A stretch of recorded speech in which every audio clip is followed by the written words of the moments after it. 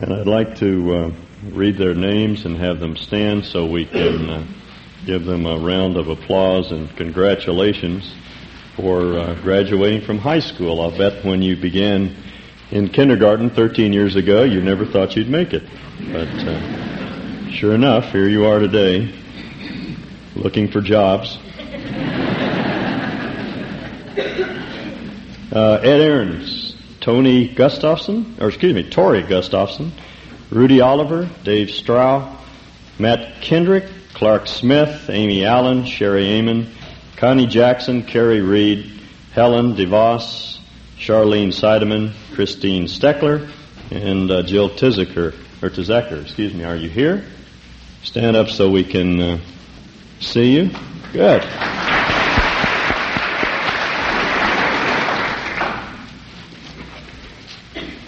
Cord called me this morning and told me that Clark was in the hospital. He has an infection on his face, a herpes infection, and they're concerned that it might spread to his eyes and to his right ear, in which case he would lose the hearing of his right ear and might lose his eye.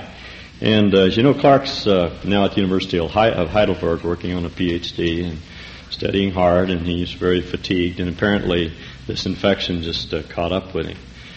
So we need to continue to pray for Clark and for Ann in this difficult situation. As we were talking, Ann said, "Do you have a verse of Scripture, something that would encourage us?" And the passage that came to mind is Psalm 94:17. David said, "Unless the Lord had been my strength, my soul had almost dwelt in silence. When I said, my foot slips, your mercy, O Lord, holds me up. In the multitude of my thoughts within me, your comforts delight my soul." I've always liked that passage. I remind myself of that word of encouragement whenever I need comfort, and I particularly appreciate the fact that the noun comforts is plural in that psalm. Your comforts delight my soul. I remember reading it once and being reminded of my childhood. I grew up in Texas, as you know, and I used to sleep. Is this on, George? I have to stick with this one? I can't wander. Oops. I may not even be able to speak. Now, where was I? Oh, I grew up in Texas. And I used to sleep out on the porch. We had a screened-in porch with canvas covers on the outside, and it gets cold in the wintertime in Texas, and I used to pile on the covers.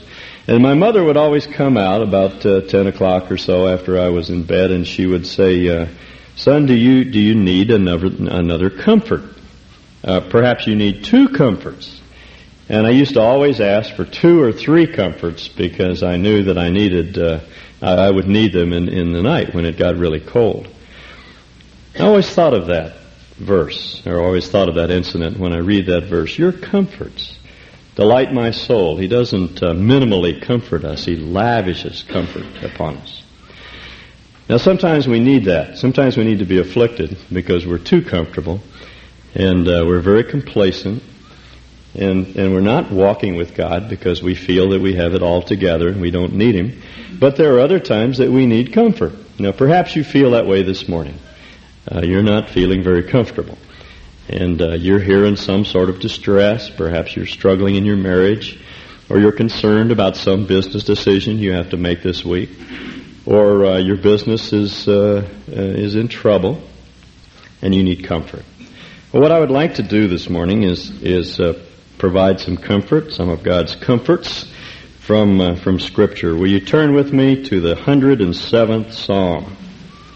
One of the most comforting Psalms I know. Remarkable Psalm. Wonderful Psalm.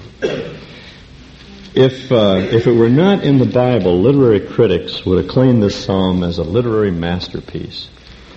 It's like Virgil's Aeneid, or some of the great writings from the past. Marvelous piece of literature, but largely overlooked. It's very easy to outline the psalm. The structure of the psalm is apparent the first time you read it. The psalmist begins with a prologue. in which he states the theme of the psalm. The theme of the psalm is simply that God loves you. He loves you very much. He cares about you a lot. That's the theme. And then he amplifies upon the theme in 4 short stories or vignettes, little pictures that follow, descriptions of the ways in which God loves us.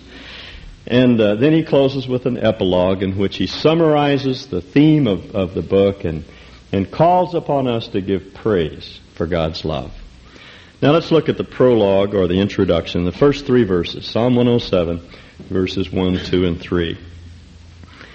Oh, give thanks to the Lord, for he is good. His love endures forever.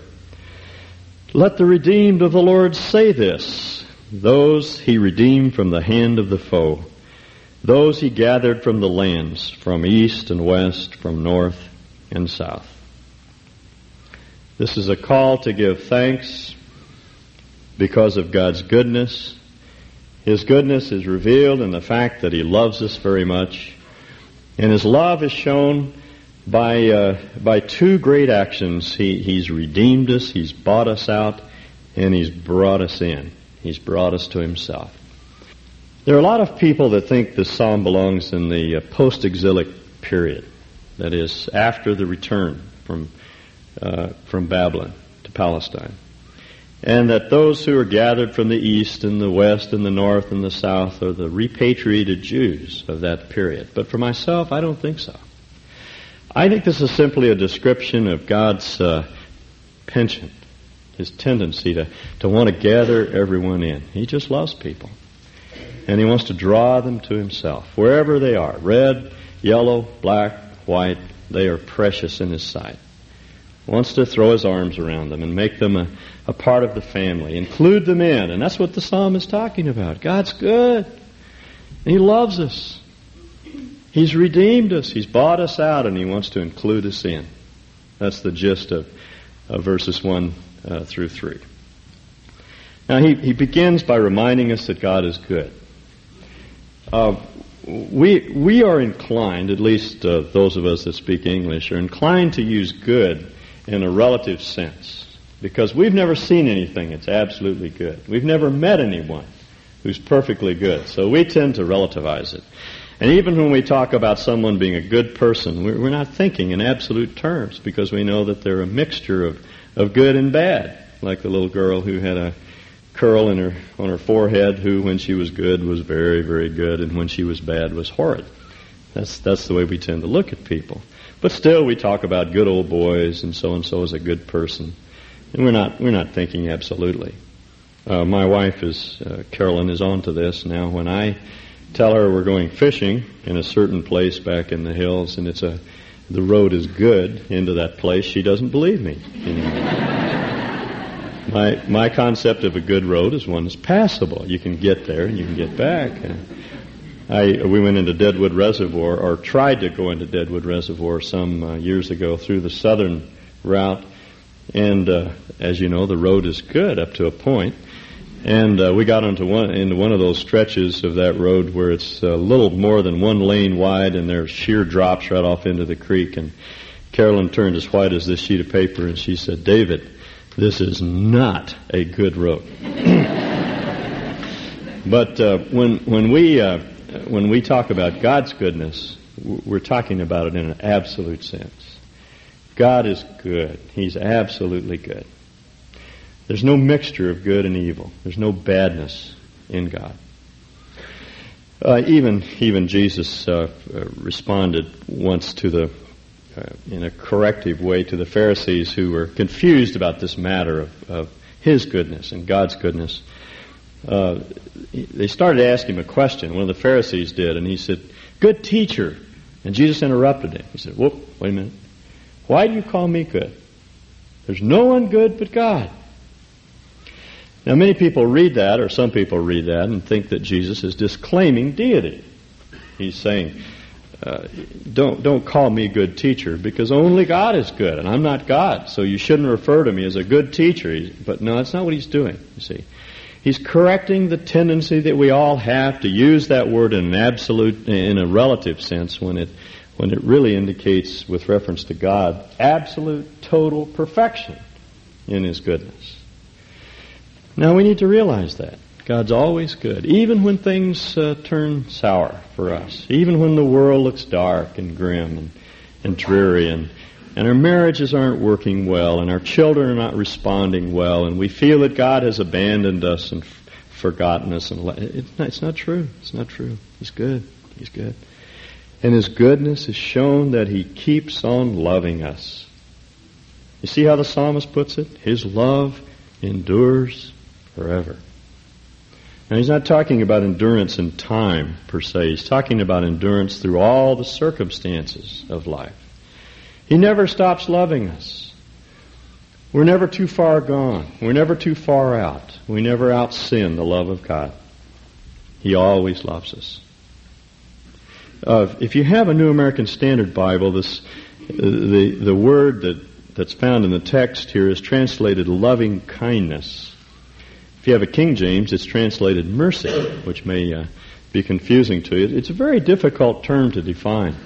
It was used in the ancient world for contractual relationships that were more than mere legal contracts. The word has in it not only the idea of loyalty to another person, but affection. Some marriages, for example, are characterized by loyalty. The partners in the relationship would never think of being unfaithful to each other. They're very correct in the relationship, but they're not close. There's no affection. There's no intimacy. They're just legally correct. But you see, God is more than legally correct. He not only is loyal and faithful, but He's also affectionate, warmly affectionate and kind and loving toward us. And all of that is signified by the word that's translated here. His love endures forever. His love is revealed, according to the psalmist, in two ways. One, He redeemed us from the hand of the foe. Another interesting word. So many words in the Hebrew language are pregnant. They're freighted with meaning and very colorful. This is one of those words. It's used throughout the ancient world, not just in the Old Testament, but throughout the ancient world, for the act of purchasing back or buying back or paying a price for a relative who gets himself in trouble. It's used in Leviticus 25 for a man who sells himself into slavery. He gets into trouble financially, and he has to become someone's slave. He indentures himself to someone else to pay back the debt, and his brother goes over and buys him back. That's the idea of the word. You've heard of the concept of a kinsman redeemer. This is the word. A kinsman, a family member, a father or a brother or a sister who bails you out of some mess that you've gotten yourself into. And implicit in the term is the idea of paying a price. It costs. It's costly. Which gives us a foreview of the great and terrible price that God had to pay for the mess that we had gotten ourselves into because of our sin. He redeems us. He buys us out of our sin. And He gathers us in. Oh, what a great picture of being included in. That's what love is. It's excluding no one because they don't look right, or they don't behave properly, or because they're not dressed the right way, or they don't have the right kind of cultural background or education or training. Love doesn't exclude on any of those bases. Love just includes in, brings us in. And that's what the psalmist wants us to know. Let's give thanks because of God's goodness. He loves us, and His love is shown by His great redemptive act in buying us out and bringing us in. And then He amplifies upon this idea of God's love through a series of 4 little pictures, little short stories, people that get themselves into jams of various types and need to be bought out and brought in, excuse me.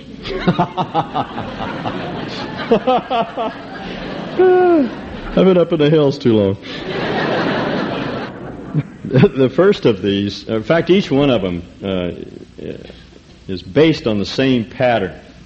There is first a description of the peril in which people find themselves, and then they pray, they call for help, And God responds. He comes to their rescue. He's like these search and rescue units that go out and find you when you get yourself in trouble. And then there is a call for praise because we've been rescued. In each case, the story follows that same format. Now, follow along with me, beginning with verse 4. Some wandered in desert wastelands, finding no way to a city where they could settle. They were hungry and thirsty, and their lives ebbed away. This is a description, I think, of something that happened historically in Israel's experience. It's based on fact, but it's also a figure. It's a picture of men and women wandering through life, looking for a city. Some years ago, I read George MacDonald's little book, Phantastes. It's a description of a young man's pilgrimage through life. And the name that MacDonald gives to him is anodos, which is the Greek word for without a way. And it was so descriptive and analytical, I think, of life and the way people wander about in life trying to find some source of satisfaction. But like Eric Clapton and Starman and others, they can't get no satisfaction. They can't find it. They can't find a city. It's a beautiful picture, I think. Again, it's a symbol of security.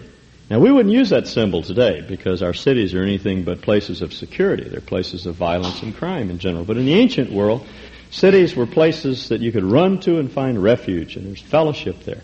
It was frightening to travel across country. People didn't live out in the open, out in the fields, because they were in danger from raiders and brigands and thieves, murderers, and so they would cluster around the cities.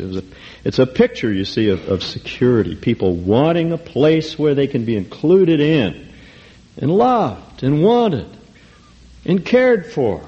See?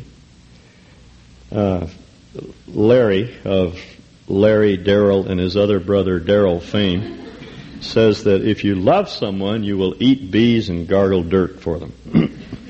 That's what we're looking for. We want someone that'll gargle dirt for us. Someone that'll love us just the way we are and care for us. We're looking for a city, you see, where we can settle down and rest and relax and feel secure. That's why men and women join various social groups. That's why they join the courthouse and the park center and other places. It's not just for the recreational benefits and the facilities, the athletic facilities. It's because they want something more. They want a social setting.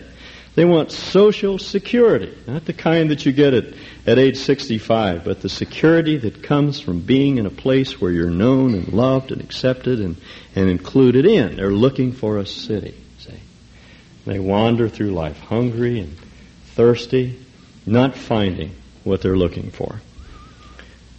Well, the psalmist says that when they cry out to the Lord in their trouble, God delivers them in their distress. He led them by a straight way to a city where they could settle down. No more wandering. They could go straight to the city and find security. Now, in the New Testament, this concept of a city is picked up and amplified, and the city, according to the writer of Hebrews, is the church, which he calls Zion, or Jerusalem. And in Revelation, the picture is expanded of a city coming down from heaven, adorned for God as a bride. It's a picture of the church itself. For myself, I don't think it's a picture of heaven, though the city would be taken back up to heaven and would be eternally with God, but the city itself is the church. And really that's what people are looking for. Not this church necessarily, but a body of people surrounding our Lord Jesus, basing their lives upon Him, included in to a relationship with Him where they're loved and accepted and they're secure. Now what the psalmist says is that really that's what we're looking for. That's what Abraham was looking for. The writer of Hebrews says he wasn't looking for a city that was built by human hands. He kept looking for something more. There was another city, an eternal city, a lasting city. Now, those, he says, who have been led to that city and can settle down there, or they're told to give thanks. Let them give thanks to the Lord for His unfailing love and His wonderful deeds for man. The word for wonderful deeds is the Hebrew word for miracles. That's one of the great miracles that God does. He brings us in. He includes us in, just as we are. For He satisfies the thirsty and fills the hungry with good things. Now, He uses a different word here for thirsty than He uses back in verse 5. In verse 5, the word simply means thirsty, like our word. The word that's used in verse 9 means parched or desiccated, without hope. Carolyn has a very green thumb, and we have green plants all over our house, and sometimes they look like they're going to die. And I point that out to her. I say, it's hopeless. It's lost. She says, no, it's not. And she gives it a little tender love and care and feeds it and takes care of it. Pretty soon it's all green again. But a couple of weeks ago I was looking at a pot out in our backyard, or in our garage. We were given a plant for Christmas, and after it bloomed, I just took it outside in the garage and put it on top of the refrigerator, and now that it's this ugly brown looking thing, and it's obviously dead. And there's no hope for it. Carolyn looked at it and said, well, there's nothing I can do with that thing. Well, that's the idea that's behind this word. And some of you possibly feel that way this morning. You're parched beyond hope. You're desperate. You're thirsty. And there seems to be no hope. Well, the psalmist says, He satisfies the parched. He fills the hungry with good things. No one's hopeless. No one's beyond help. Now, the second picture in verse 10, a different picture. It's the scene shifts from a wandering, weary traveler to an enslaved prisoner.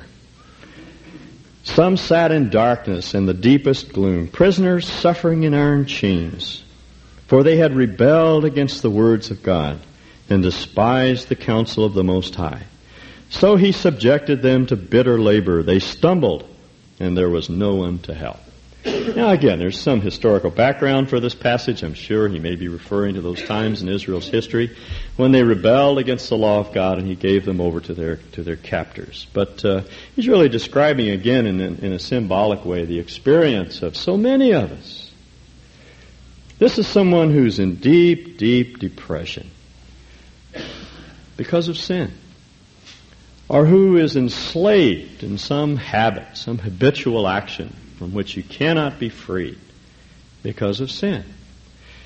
Now, depression is not always caused by sin. There are physical and chemical causes for it, as you know, but sometimes depression is caused by sin. And this is what the psalmist is talking about here.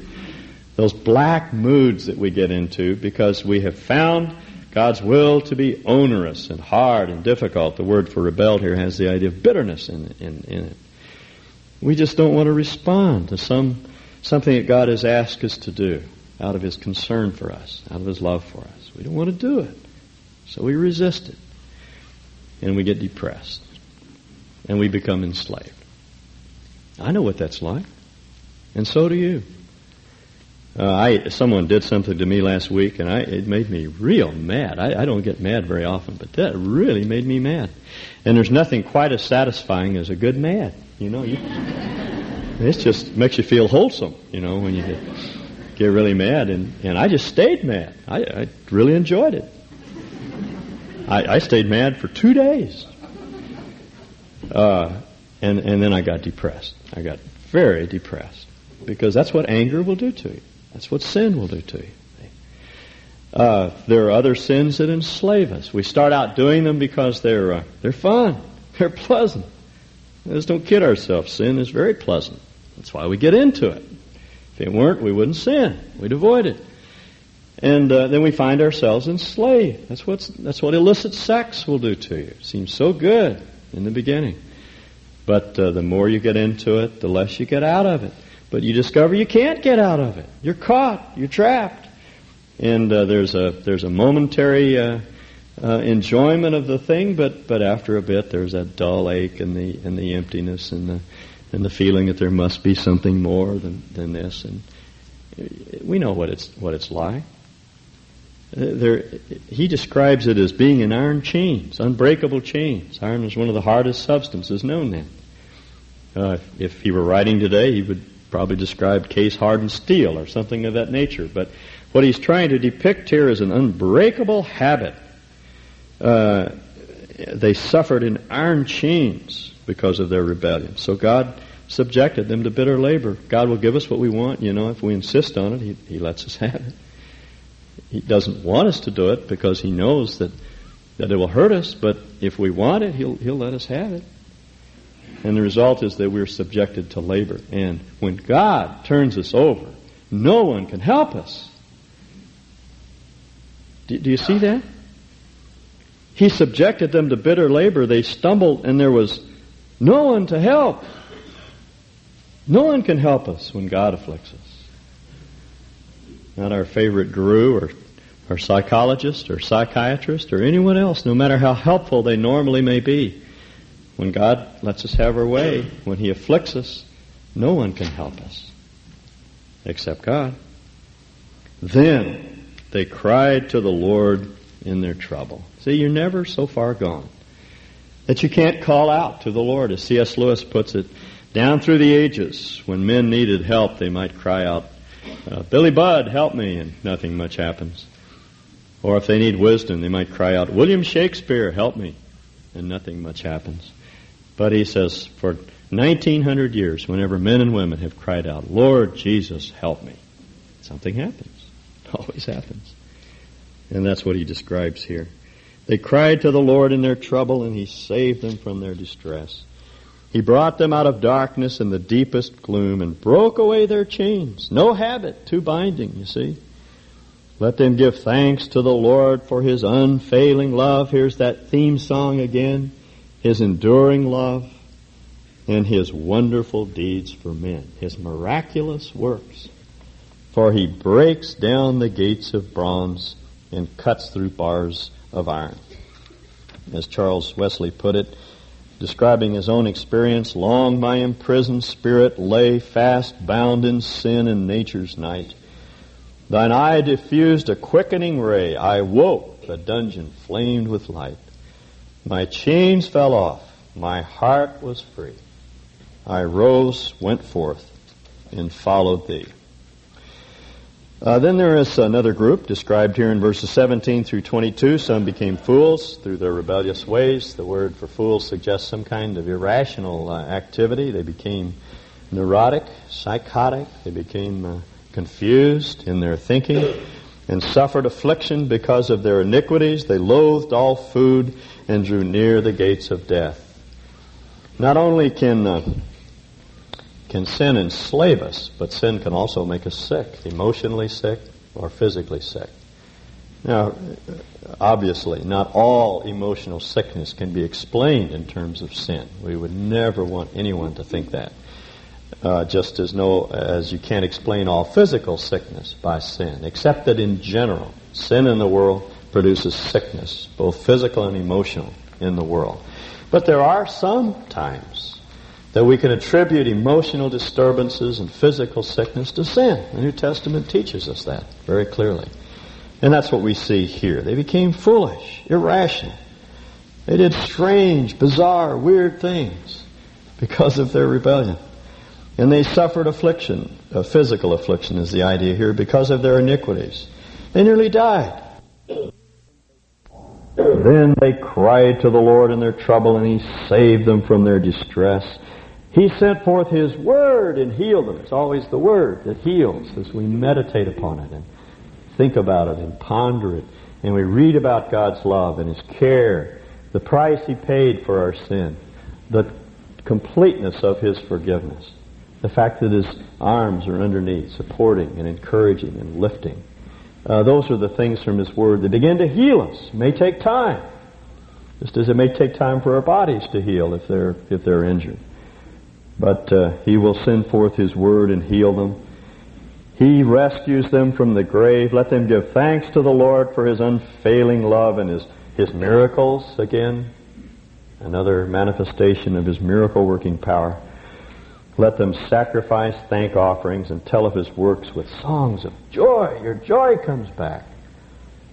after a time of sickness and sorrow. And then in verses 23 through 32, the final picture is that of a storm-tossed sailor. Others went out on the sea in ships. They were merchants on the mighty waters. They saw the works of the Lord, His wonderful deeds in the deep. That's the word for miracles again. And then he explains what those miracles are. For He spoke and stirred up a tempest that lifted high the waves. His miracle-working power is seen in the storms which He sends upon the merchants. They mounted up to the heavens and went down to the depths. In their peril, their courage melted away. They reeled and staggered like drunken men. They were at their wits' end. Sailing in those days was hazardous duty. It wasn't safe like it is today. Anytime you left the shore, there was always the possibility of shipwreck, and they knew it. Paul himself had been shipwrecked a number of times. They were familiar with that sort of thing. And they were afraid. Anytime they pushed off from shore, they were fearful. Now, I don't know too many mariners here today, but a lot of you men and women are involved in business enterprises of various types, and you find them just as hazardous. You never know what's going to happen. And some of you may be going into bankruptcy right now. The bank may be foreclosing on you. Or you've made some decision, which was a good decision, but through no fault of your own, you're losing your company, or you're losing a great deal of money. Those are experiences that all of you from time to time have to face. And there are times when you, like these mariners, are at your wits' end. Your skill is useless. There's no way out. Well, the psalmist says that he's the one who stilled the waves to a whisper. Verse 28. Then they cried out to the Lord in their trouble, and He brought them out of their distress. He stilled the storm to a whisper. The waves of the sea were hushed. They were glad when it grew calm. He guided them to their desired haven. Interesting, isn't it, that God not only stirs up the tempest, according to verse 25, but He stills the storm to a whisper. Great word about God's providence and His control of all the affairs of life, even your business interests and mine. He is in control. And when these mariners cried out, they were guided to their desired haven. Now, we don't know if they lost their ships or not. Perhaps their ships were wrecked and their cargoes were lost, but they themselves arrived safely. And so again, the call to give praise. Let them give thanks to the Lord for His unfailing love, even when the ship goes down. He loves us. And His wonderful deeds for men. Let them exalt Him in the assembly of the people and praise Him in the council of the elders. Now, do you see what He's done? He's brought together four pictures, 4 stories about people that have been redeemed. They've been brought out. And they've been brought in. They're brought to a city. Or they're brought to a point of satisfaction. They're brought to the Lord Himself. They're brought to their desired haven. It's an indication, as the psalmist wants us to understand, of God's goodness and His love for us. Now the epilogue follows in verses 33 to 42. He turns rivers into a desert, flowing springs into thirsty ground, and fruitful land into a salt waste because of the wickedness of those who live there. He turns the desert into pools of water and the parched ground into flowing springs. There He brings the hungry to live, and they found a city where they can settle down. They sow fields and plant vineyards that yield a fruitful harvest. He blesses them, and their numbers greatly increase. And He does not let their herds diminish. Then their numbers decrease. That is, those that are described earlier as the hungry, that He's brought into a place to live. Then their numbers decrease, and they're humbled by oppression, calamity, and sorrow. He who pours contempt on nobles makes them wander in a trackless waste. But He lifts the needy out of their affliction and increases their families like flocks. The upright see and rejoice, but all the wicked shut their mouths. Now, this epilogue has been a puzzlement was a puzzle to the rabbis. They couldn't understand what the psalmist was talking about here. And perhaps I don't have it straight myself, but I think in reading through this passage a number of times that this is what the Lord is saying. Now, if you have a New American Standard Bible, you'll notice that all the verbs are translated in the present tense, and I think we must do that. What he's saying is this. People in this world have a tendency to take good things for granted. They'll go through life and never give God the time of day, as long as things are going well. But adversity has a way of showing us that we simply don't have what it takes to make life work. That's what he means by turning the fruitful land into a desert, flowing springs into a thirsty ground, because of the wickedness of those who live here. Adversity has a way of getting our attention, pulling us up short, making us realize that we don't have what it takes, that we need God to live life as God intended us to live it. We need God to be real men and real women. A number of years ago, I met a young missionary couple from who were going out with overseas crusades to Taiwan. And they were carrying a small child in their hands, and I looked at the little boy and started to say something, and then I realized the child had Down syndrome. He was a Mongoloid, and I didn't quite know how to react. I said, "I'm so sorry." And he said, "No." He said, "Don't be sorry." He said, "We love Andrew, and we'll always love him. But more importantly, we named him Andrew because he brought us to the Lord." Andrew, as you know, was the disciple who was always bringing people to Christ. And so they named him Andrew for that reason. Seems they were riding high, they were making money, they were living for things. That's all that mattered.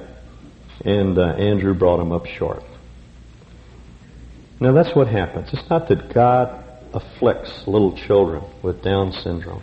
Not at all. That comes from the enemy, the evil one. But God guides that process. It all happens under His providence. He's sovereign. He rules. Nothing happens without His being aware of it and without His permitting it for some reason.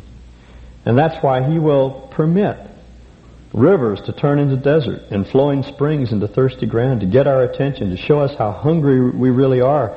And then when we turn to Him, we find that the parched ground turns into a flowing spring. And we find a city where we can settle down. But the interesting thing is that the process doesn't stop there, because when we are blessed and our numbers are increasing, He may decrease us and humble us by oppression and calamity and sorrow, and the same one who pours contempt on nobles may cause us to wander in a trackless waste. Things may get very, very difficult for us circumstantially. But the psalmist says He lifts the needy out of their affliction. Great picture. It's a picture of being lifted to an inaccessible height. Remember the story of Rapunzel, the young lady that was up in the tower, and she had to wasn't that Rapunzel had to let her hair down so that her prince could climb up because he couldn't get up any other way?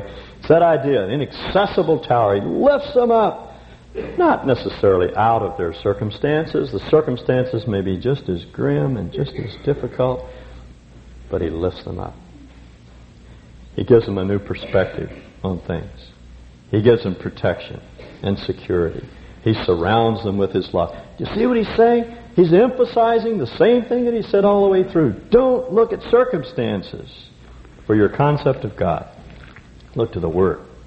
Because circumstances, good times come and go, and mostly they go, I think. You just never know what's going to happen next. There are the good times and there are the bad times. But in no way do the bad times reflect upon the goodness of God. He is good. He is absolutely good. And He will work miracles on our behalf.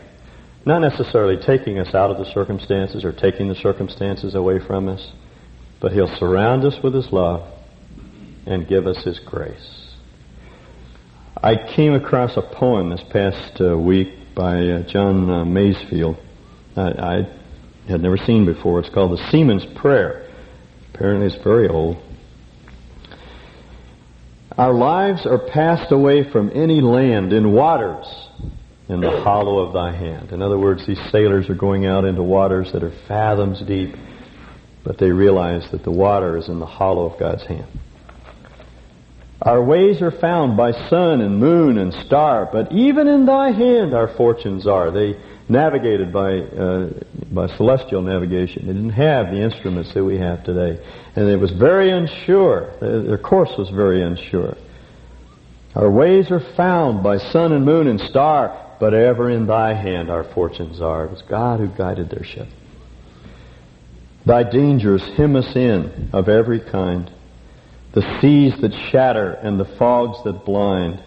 The wind that heaps the sea, the rock, the shoal, collision and fire, these daunters of the soul.